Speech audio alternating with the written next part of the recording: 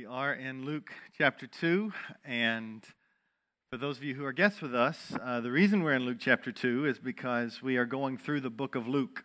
And so we do that here at this church where we take books of the Bible and kind of let those books dictate to us what we encounter.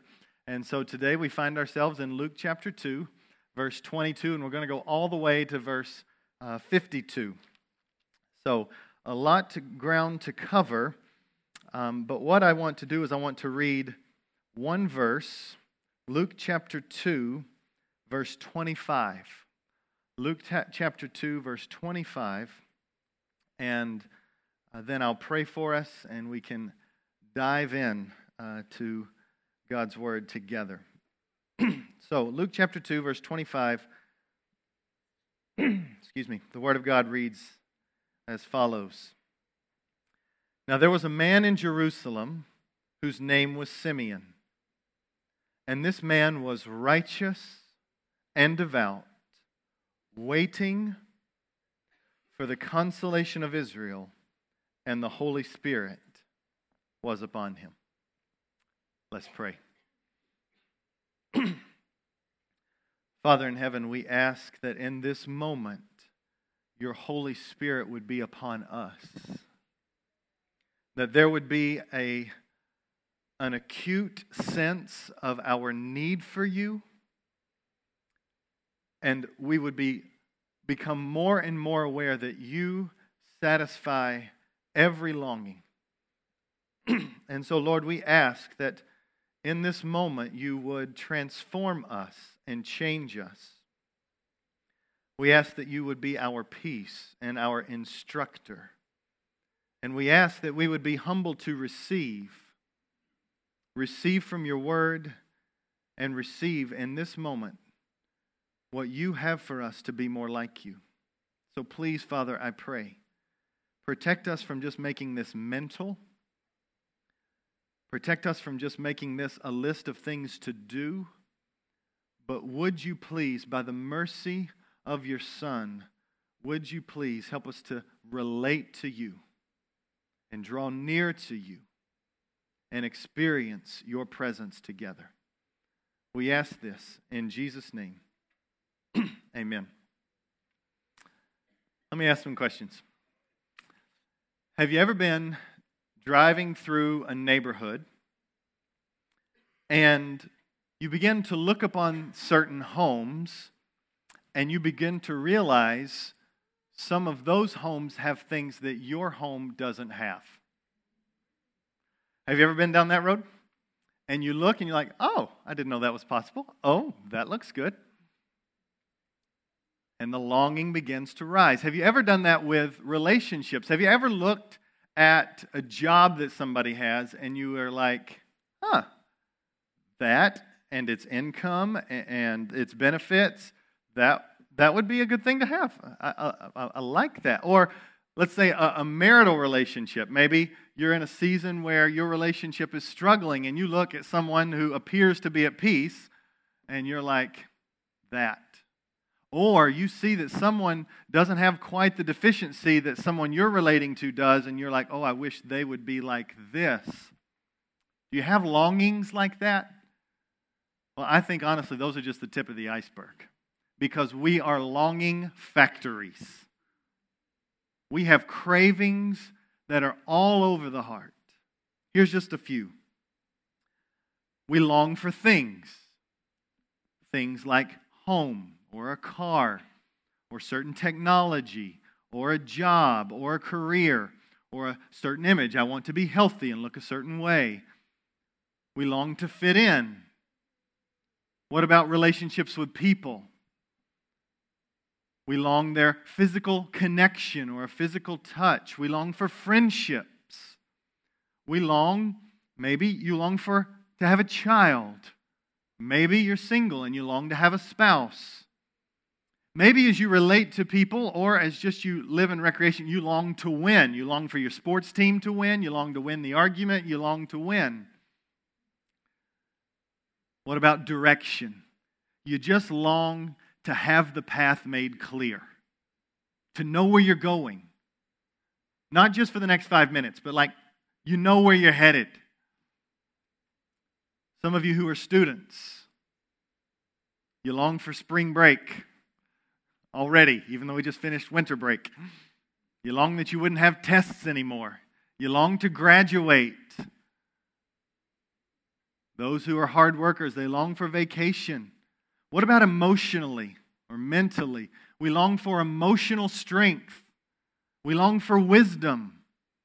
We long for relief from physical pain. Some of us long for there to be healing from diseases. Some who are parents long for obedient children. Some who have animals long for obedient animals. Sometimes your kids are animals and you just long for everybody to obey. Sometimes you just wish that your spouse would act the way that they need to.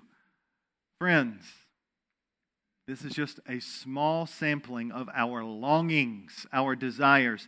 And our cravings and our longings are as varied as we are unique. We're all unique and we all have different longings and different capacities. And yes, there's some overlap, but we are longing factories. But I want to put forward to you that this massive list, these are not bad longings. It's not wrong to desire. Matter of fact, desire, ambition, longing is what drives many of us. It's not wrong to desire and to desire intensely. It's what makes leaders great. It's what gets the gospel to the ends of the earth. It's what keeps parents going when they want to give up. It's what keeps students pushing through a degree program that's hard. Desire is not bad. It's a gift from God. However, desire unfulfilled can be an opportunity for all kinds of struggles. You get tired of enduring. You get tired of waiting, so what do? You short-circuit the program and you try to satisfy your longing and your desire another way. Some of us, we get really depressed when our longings are not met. I'll never have my longings fulfilled, the one who is really down might think. Or we might be filled with worry. My longings will be left unmet, and that's bad for me, so I'm afraid of what's to come. Some of our unmet desires and unmet longings result in anger. You just get frustrated that it's not happening at your pace or in that certain way, and so you get frustrated with those in your home, and you try to work harder and grip harder, and you try to make it happen because it's not happening quick enough. Unfulfilled desires, hear this, can crush you or drive you. The question is, what are we going to do with them? What are we going to do with them? Today, as we look at this passage in Luke 2, it's the only extended passage of Jesus' life from his birth until when his ministry begins at age 30. And as we see this passage, the message is drilled home. What you do with your longing can be the difference between life and death, contentment and jealousy, or peace and fear. What you do with your longing is the difference between life and death, contentment and jealousy, and peace and fear. So what is put forth for us are example after example of those who have fought hard to cultivate a healthy way to deal with their longings and to channel those longings for the glory of God. So, 4 things that we see in this passage. What does Luke 2 teach us about how to have healthy longings and healthy desires? Number 1, longing waits. Verse 22 through 25 shows us that longing waits. Number 2, longing worships. That's verses 36 through 38. Number 3, longing obeys. Verses 39 through 42. And a healthy longing, number 4, draws near to God, verses 43 through 52. So let's dive in here. At the beginning of our passage in chapter 2, verse 22, as we look at this first idea that longing waits, verses 22 through 35. And it says, and when the time came for their purification. Now, let's back up the bus a little bit. We've all slept since the last sermon we've had on Luke. And so who is the there in this sentence? It is Mary and Joseph, who have just given birth to their firstborn son, Jesus. And let's make it really clear on the outset that Luke's intent for verses 22 through 52 is to highlight that this one who is born, Jesus the Christ, is who he says he is. Verses 22 through 52 of chapter 2 are just confirmation that Jesus is who he says he is. Let's make sure that we see it. Number one, Jesus is the Savior. Luke 2:11 says, "For unto you is born this day in the city of David," finish it with me, a Savior who is Christ the Lord. When Jesus was announced onto the scene to the shepherds, he was called a Savior. A Savior for all mankind, any who would submit to him. And now Jesus has come, and you'll see in this passage, as a confirmation that he is the coming Savior. Number two is that he is coming, and his coming shows that he truly is the Son of God. Luke chapter 1, verse 35, shows us that this is the way we are supposed to look at him. It says in verse 35 of chapter 1 of Luke, "And the angel answered Mary, the Holy Spirit will come upon you, and the power of the Most High will overshadow you, and therefore the child to be born will be called Holy, the Son of God." This child was born to a virgin Mary, conceived by the Holy Spirit. God, as C.S. Lewis says, God begets God. Jesus Christ is God himself. But Jesus Christ is God himself in the flesh. He is fully human. And that's the other thing that Luke wants to highlight in this section, is that Jesus is fully man. And here's where we see it. Look at chapter 2, back to our chapter that we're studying. Look at verse 40. Verse 40 says, "And the child grew and became strong, filled with wisdom, and the favor of God was upon him." Jesus was a child who had to grow and grow in wisdom. It says, the author of Hebrews says that he learned from what he suffered. He had to acquire knowledge. There was this sense that he was growing in stature in his physical nature, but he was growing in his mind as well. He was fully man. That's why you read in verse 52, "And Jesus said, increased in wisdom and in stature and in favor with God and man." He was fully God, fully man. He did not lose his godness, but he emptied himself of the right to access his godness, putting on human flesh that he might be able to identify with us at every part of the journey, from the womb to the tomb. He can identify with us. So, that gets us kind of understanding this whole chapter in the outset. But now what we are doing is we are looking at how certain individuals saw the coming of this Messiah and what was their response. And let's look here at verse 22.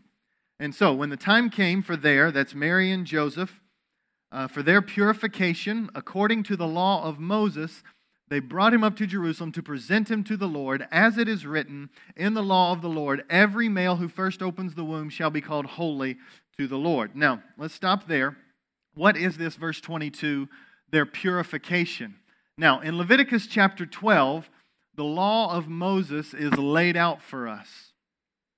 And we are on the cusp of something revolutionary, life-altering, world-changing, and that is the coming of Jesus. And when he comes, he does away with the laws that were specifically given to Israel, and he institutes the law of Christ.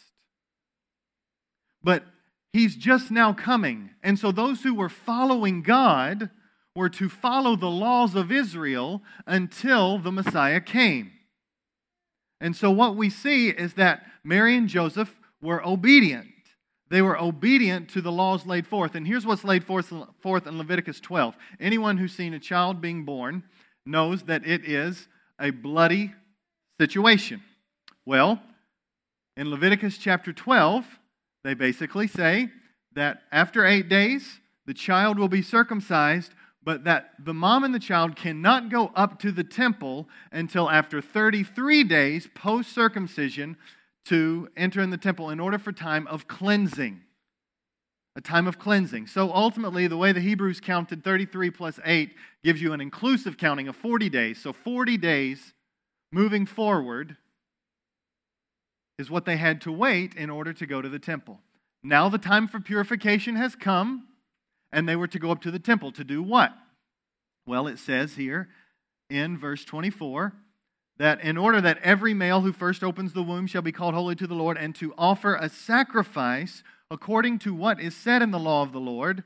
And then there's a quote, a pair of turtle doves or 2 young pigeons. They were to offer a sacrifice as a memorial to God that says we will remember God as we raise this child, and as a declaration that He is the only one who can solve sin. And so there was a sacrifice done because without the shedding of blood there is no forgiveness of sin. Now here's the catcher. In Leviticus chapter 12, they were supposed to bring a lamb and a turtle dove. That was the sacrifice that was required, unless you were poor. If you didn't have the financial resources, you would bring 2 turtle doves or 2 young pigeons in order to satisfy the requirement. And so what we see as we look at Mary and Joseph's life is that they fit the poor category, the low-income category. But isn't that interesting? They weren't told, because you don't have the resources, you should just hold it until you do. No, they were called to be faithful and to be generous with what they had in obedience to God, no matter whether they were rich or whether they were poor. They were to be faithful to give, and to give this sacrifice, not using their poverty as an excuse, but as an opportunity to give in a sacrificial way. So, they did it.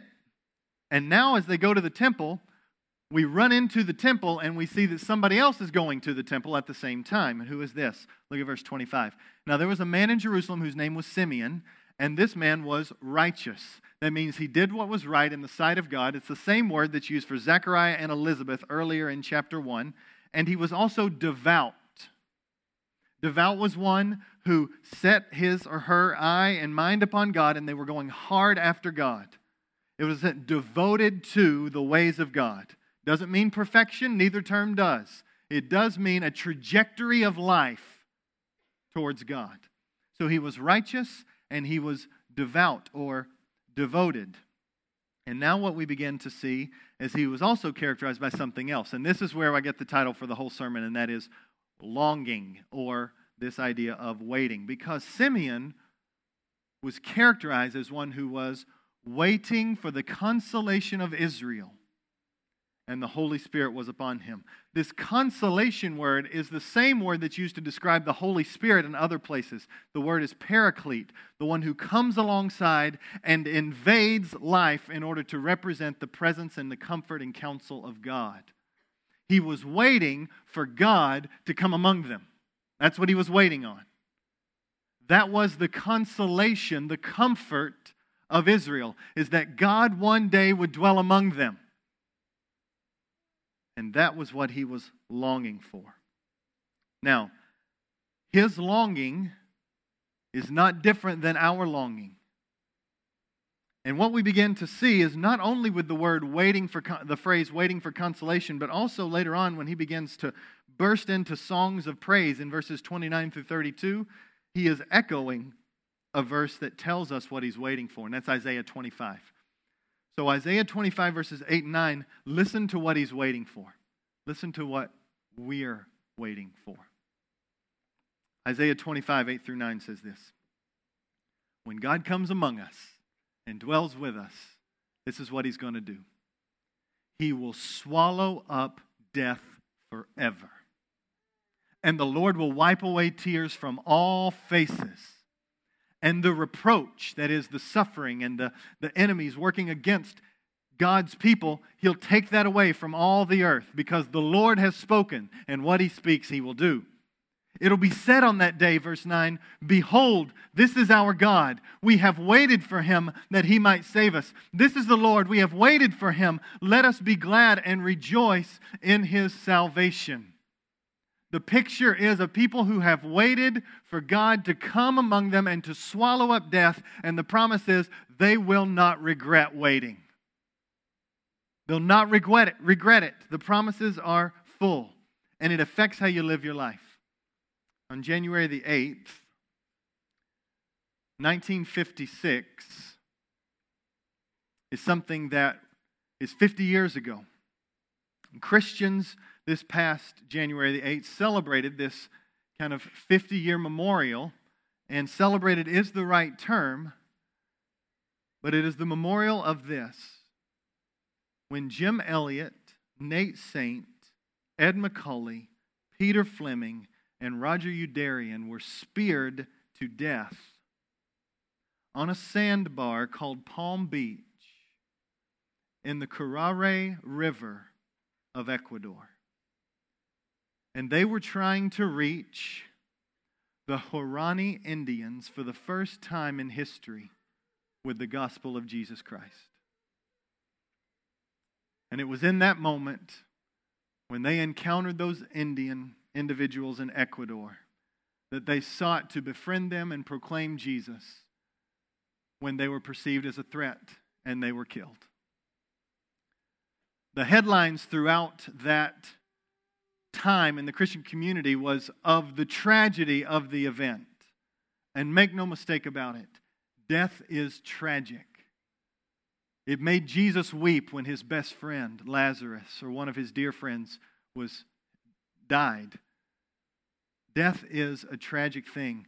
But one of the individuals who were killed, Jim Elliot, his wife Elizabeth Elliot, wrote a book called In the Shadow of the Almighty, and she wrote it about this story of these events that unfolded in Ecuador because she felt like the broader Christian community was missing something about this event. What were they missing?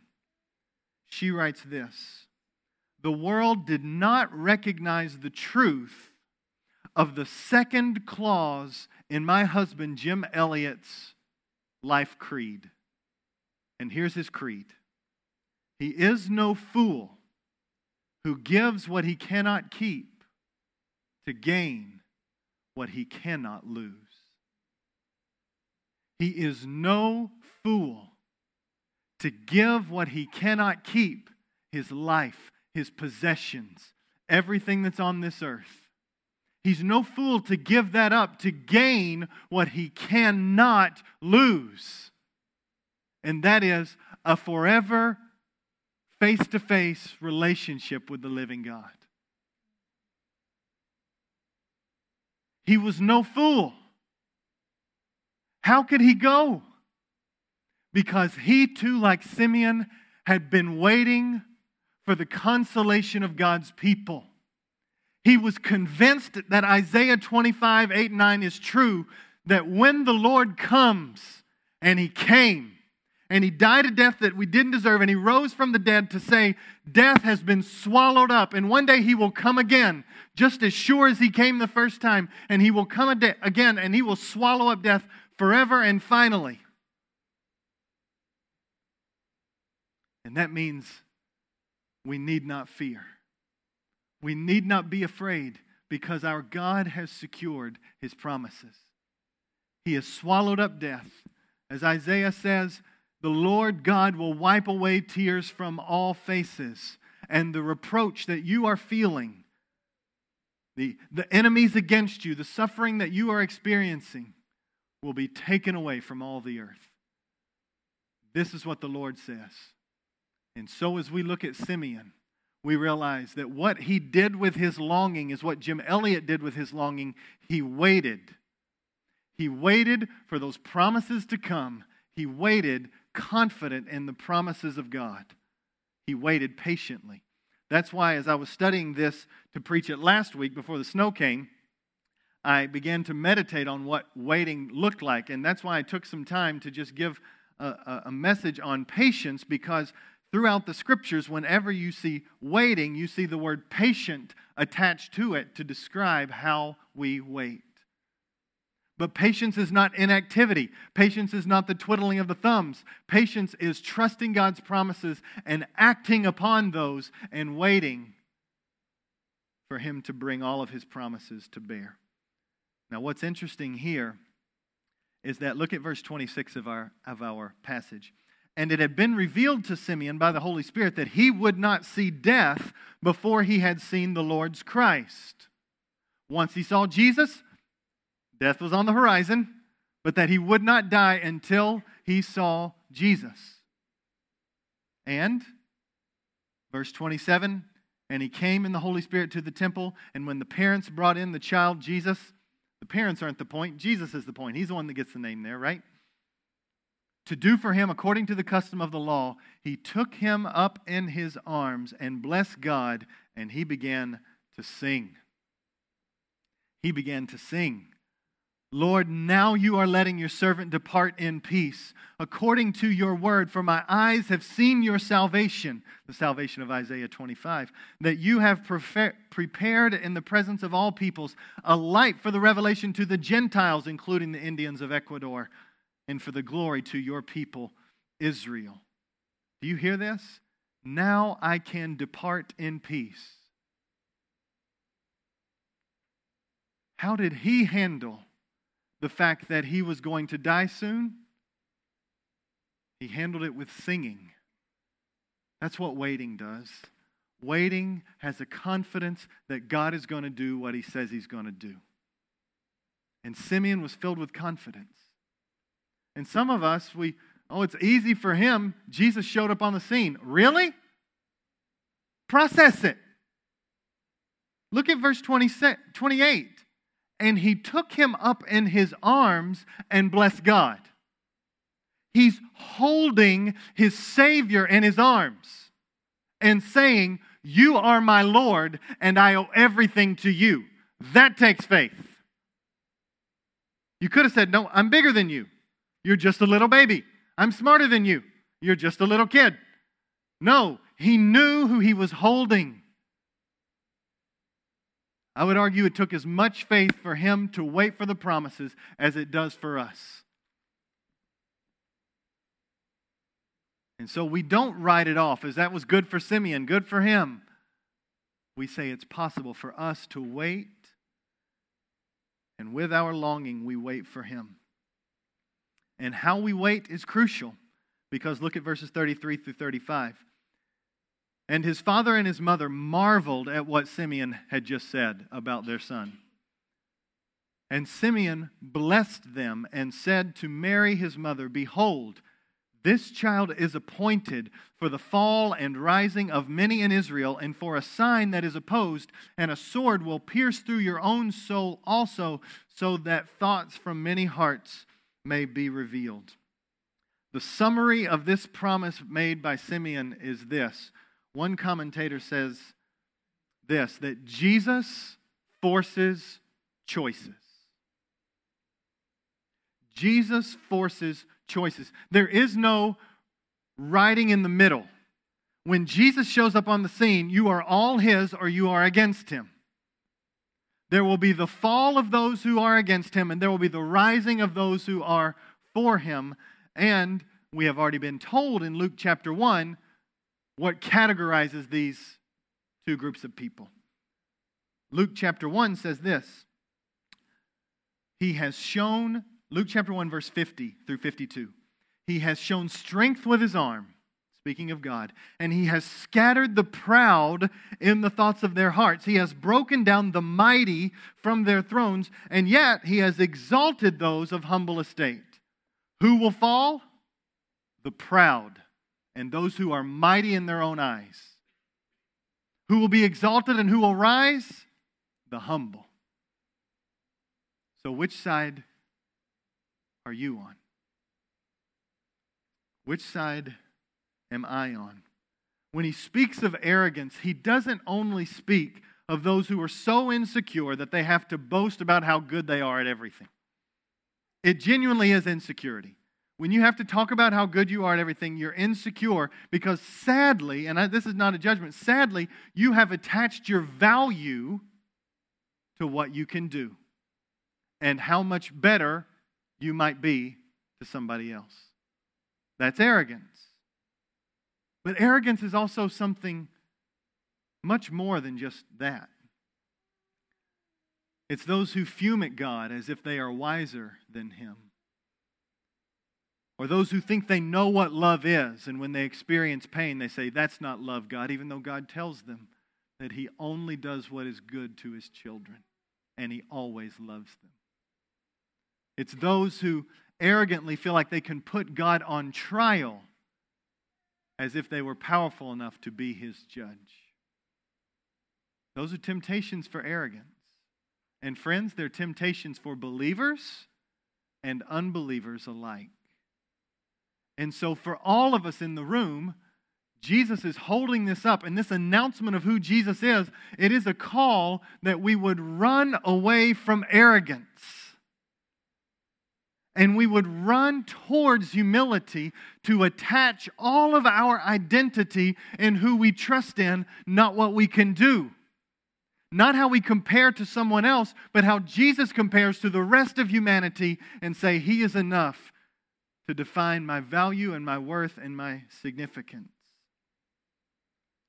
But friends, sometimes you know what it's like to not want to wait for your longings to be fulfilled by the Lord.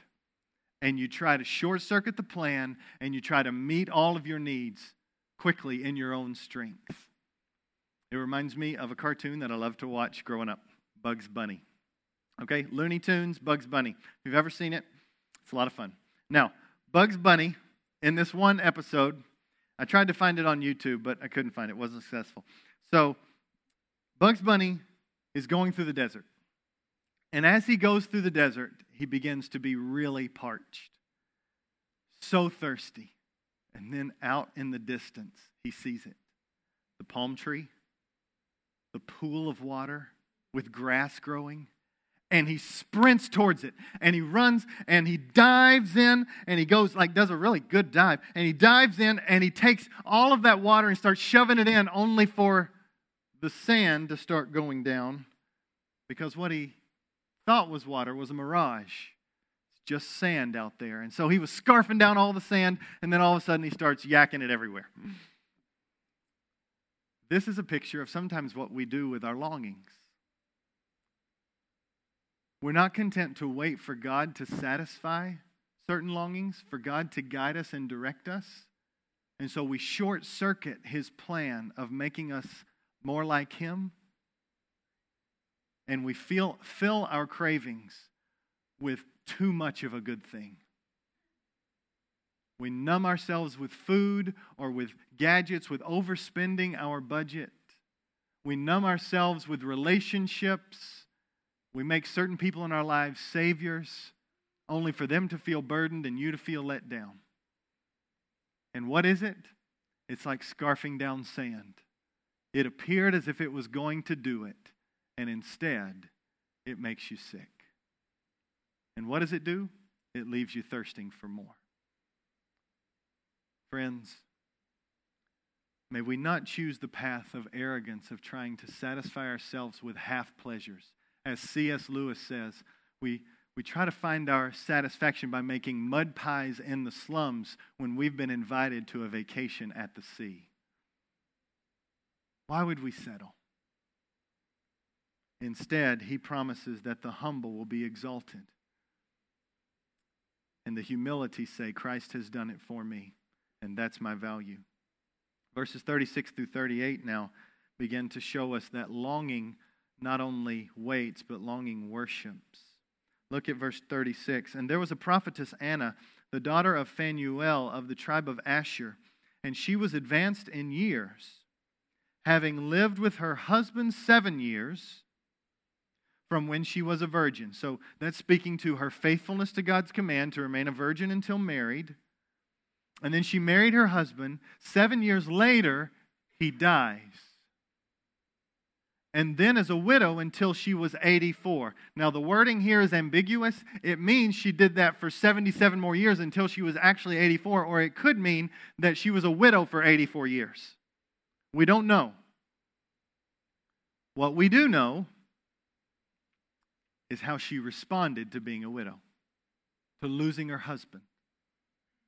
Verse 37, she did not depart from the temple, worshiping with fasting and prayer night and day, and coming up at the very hour she began to give thanks to God and to speak of Him to all who are, here's our word again, waiting for the redemption of Israel. Anna did what with her longing? She worshiped. And what is worship? Well, it's described for us. Worship is, in its base form, it is to find satisfaction in something. Ultimate satisfaction in something, you're worshiping that. But specifically here, it's what you do with your life in order to cultivate a heart of worship. So she is spending time in prayer and in fasting, going hard after God. She's filling her mind with things to be thankful for, and she's speaking with thanksgiving, and she's sharing with those around her about how God will fulfill the promises that He has promised to give. This is what worship is. It is enjoying the presence of God and pleading for Him to come and to move in your heart. It is a being filled with thanksgiving. What short circuits our worship? Well, yesterday morning, my wife had a wonderful plan to make some cinnamon rolls. So she bought some cinnamon rolls, and it was the canned version. Sometimes those are the best. It was the canned version, but you could tell right when you pop the can, which sometimes gives me a heart attack, but right when you pop the can, they didn't look so good. And so we tried to cook them anyway, but that didn't go so well. So what do you do when the cinnamon rolls fail? Road trip. So we took a trip to Krispy Kreme, because every epic fail for breakfast must include Krispy Kreme redemption. So that's what we did. We all got in the car and we headed to Krispy Kreme for some breakfast. Now, yes, we did pay for the sugar high that they experienced later, but that's a different story. And so we all sat down at Krispy Kreme and we were eating. Well, the family that was right in front of us, they had gotten donuts as well. And all of a sudden, I hear in the background this child. And this child is wailing at the top of its lungs. And I was like, this is such a picture of us. Because, probably this kid was upset because they wanted donuts. And it was delivered at the table. But it wasn't 5 minutes later that all of a sudden this child's life was in turmoil over something completely separate. And isn't that us? We can get something that satisfies our longings only to think about what we don't have and be filled not with thanksgiving, but by focusing on what we feel like is a deficiency, we begin to complain, struggle, yell and scream. Anna had every opportunity to do that. She lost her husband. Anyone who has experienced loss can take great comfort that there is another way than just letting that certain loss define you and cripple you for all of your life. It is right to grieve. It is right to cry. It is natural and right to feel a sense of loss. But may we not be consumed by what we don't have. Instead, may we intentionally set our eyes on what we do. Anna chose, I don't believe it's a throwaway, that we were told Anna's background. We didn't need to know that she was a widow. All we needed to know that she was a worshiper, and that would have been encouraging. But she was a worshiping widow, and that matters. And we too, no matter our circumstances, with our longing for things to be different, she longed for things to be different. We worship. We're filled with thanksgiving. We go hard after God, and we focus on what we have in Him rather than what we do not. The other thing that we see in Anna's life is this. Look at verse 38. And coming up at that very hour, she began to give thanks to God and to speak of him to all who were waiting for the redemption of Jerusalem. Now, last week, because of the ice, I sought to try to just give us a word from the Word, and it was just amazing to see kind of how many people kind of checked into it, and it was this wonderful sense of our people are still kind of getting a common message and are engaging with God even on an icy day, and that was just really encouraging to my heart. However, that alone is not church. Why? Why does it say that at the end of this book, in Luke 24, that the disciples, after Jesus ascended, they continued to gather in the temple together, praising God and giving thanks? Why is that? Because we were not created just to take in good information and have a good life lesson for us. We were created to have a relationship with the living God and for that relationship to be shared with one another. The church is a community. It's a body. And here, they needed Anna to speak of all the things that were encouraging her. And friends, I need you to speak to me so that I don't get distracted in worshiping. And friends, I get distracted all the time. But when I hear of your good example, when I hear of a verse that encouraged you, when you say you pray for me through a text, that's what the church is meant to do. It is not sufficient for you to sit at home in your couch and listen to a mediocre or a wonderful sermon. That's not the Christian walk. The Christian walk is to go after God as an individual and then to come ready to absorb and to give away. We need one another. And that's what we see worshiping Anna was doing with her waiting. She worshiped with others. We also see that longing obeys. Look at verse 39 through 42. And when they had performed everything according to the law of the Lord, I'll read it again. Longing obeys. And when they had performed everything according to the law of the Lord, they returned to Galilee to their own town, and the child grew and became strong, filled with wisdom, and the favor of God was upon him. They did everything that the Lord required. Why did they put that there? Because although they didn't know exactly what was going to happen and when all these things that were said about Jesus would happen, their longing knew to obey. They were to do what God had asked them to do. And God has given us a lot to do. And it's an invitation into a relationship of joy and peace. Obedience is beautiful. It's good for you. It's good for you to learn to follow God and to say, I trust that what you're saying is best, even sometimes going against your own understanding. It's good for us to obey. Because obedience not only is good for us, it also is good for others. Obedience is good. I was asking God to try to help me with a way to illustrate that, and He gave me one this morning with my little boy, Justice. My little boy, Justice, was the first little one up, came downstairs, and as I looked at him, I could tell he had dressed himself. It was just Daddy's intuition, probably. As I looked at him, he was excited to go to church. Daddy, I'm all ready to go. And I was like, son, that's great. That's great. You know, Mommy and Daddy will probably have to change a few of your clothes, but I'm so glad that we're going to get to go to church together today. And his response in that moment was like many teenagers. Oh, he's 5. Oh. And I was like, whoa, whoa, whoa, whoa, whoa, whoa. What was that for? I said, son, you just took something that was really small and you made it really big. Why did you do that? Daddy, I just wanted to wear these clothes. And I was like, son, you can trust me. It's going to be okay. It's going to be okay. And he was like, like that. And I was like, no, we don't do that in this house. Friends, let me tell you, parents of young kids, complaining kids become complaining adults. Don't let it go. Don't let it go. Entitled kids become entitled adults.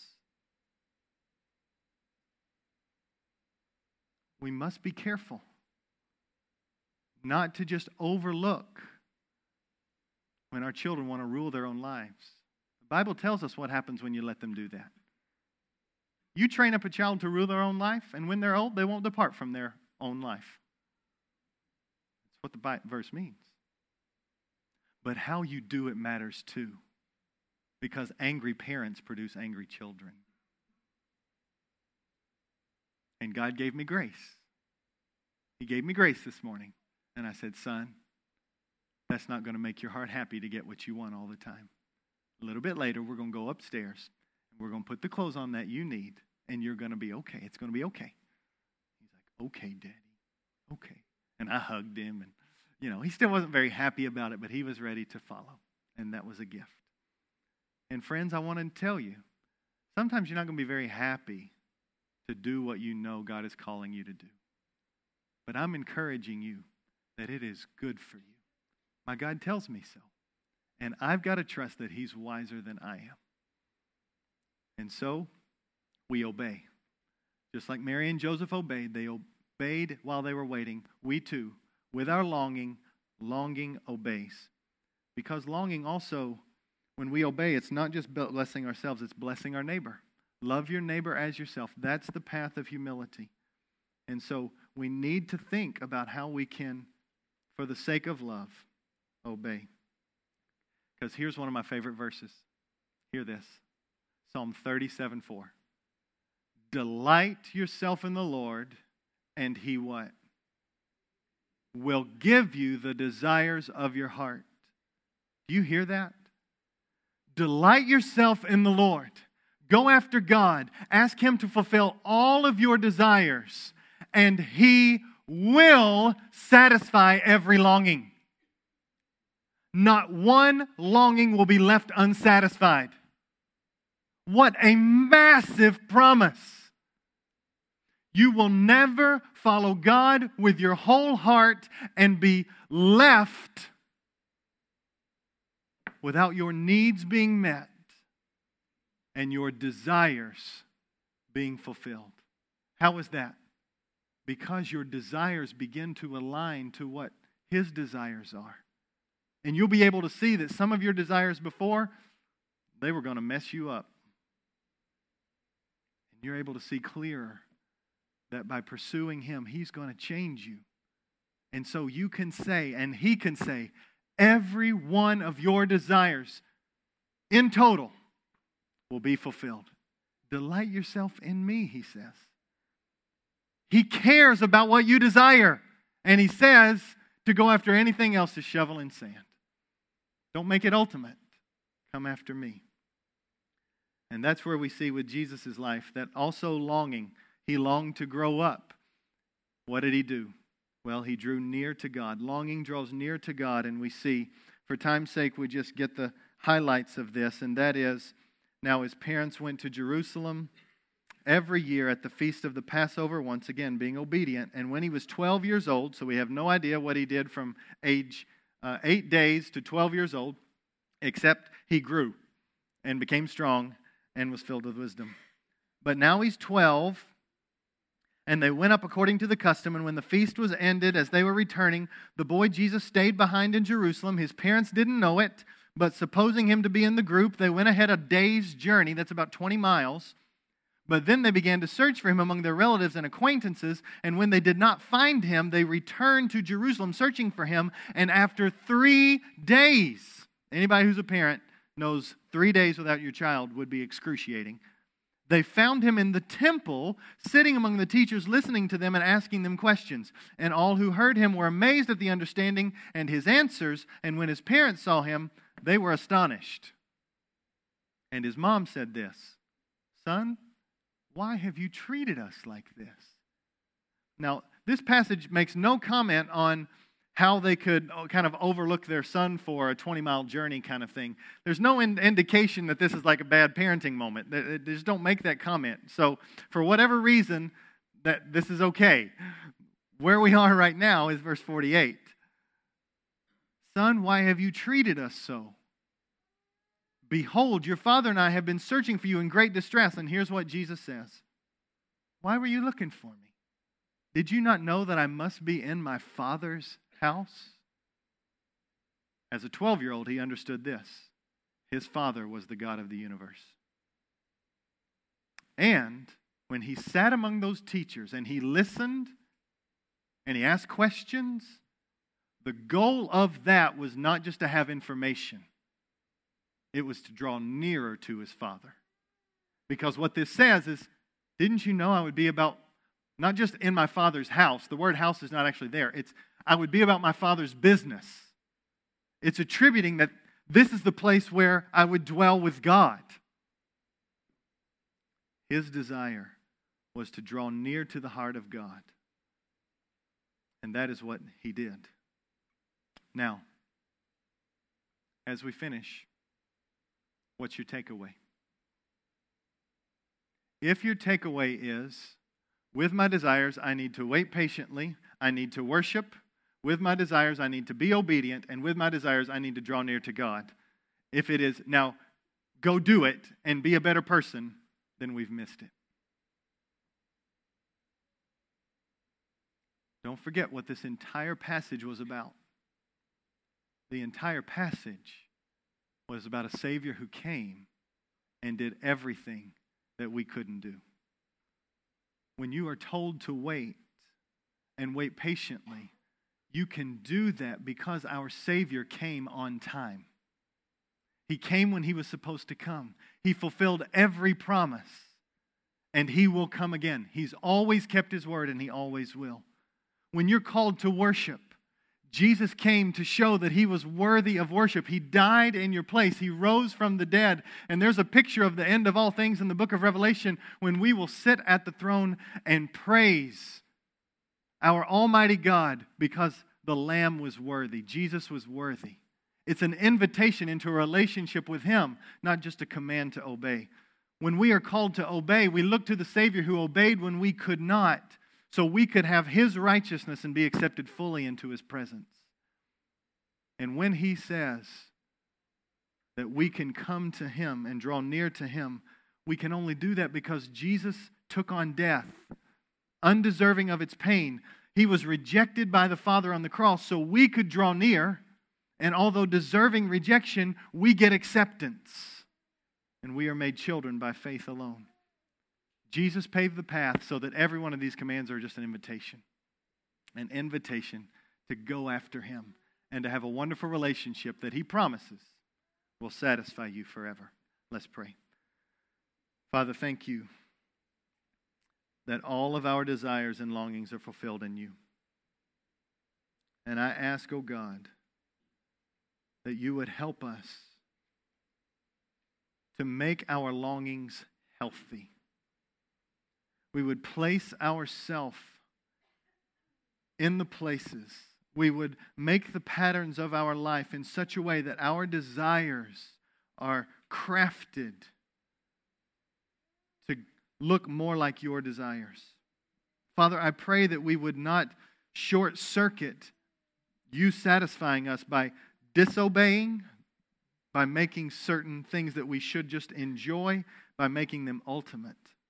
Father, I pray that you would help us to pursue you with our longings, to wait and to worship, to obey, and that in this moment we would find you as our satisfaction. So God, meet us now in this time in Jesus' name.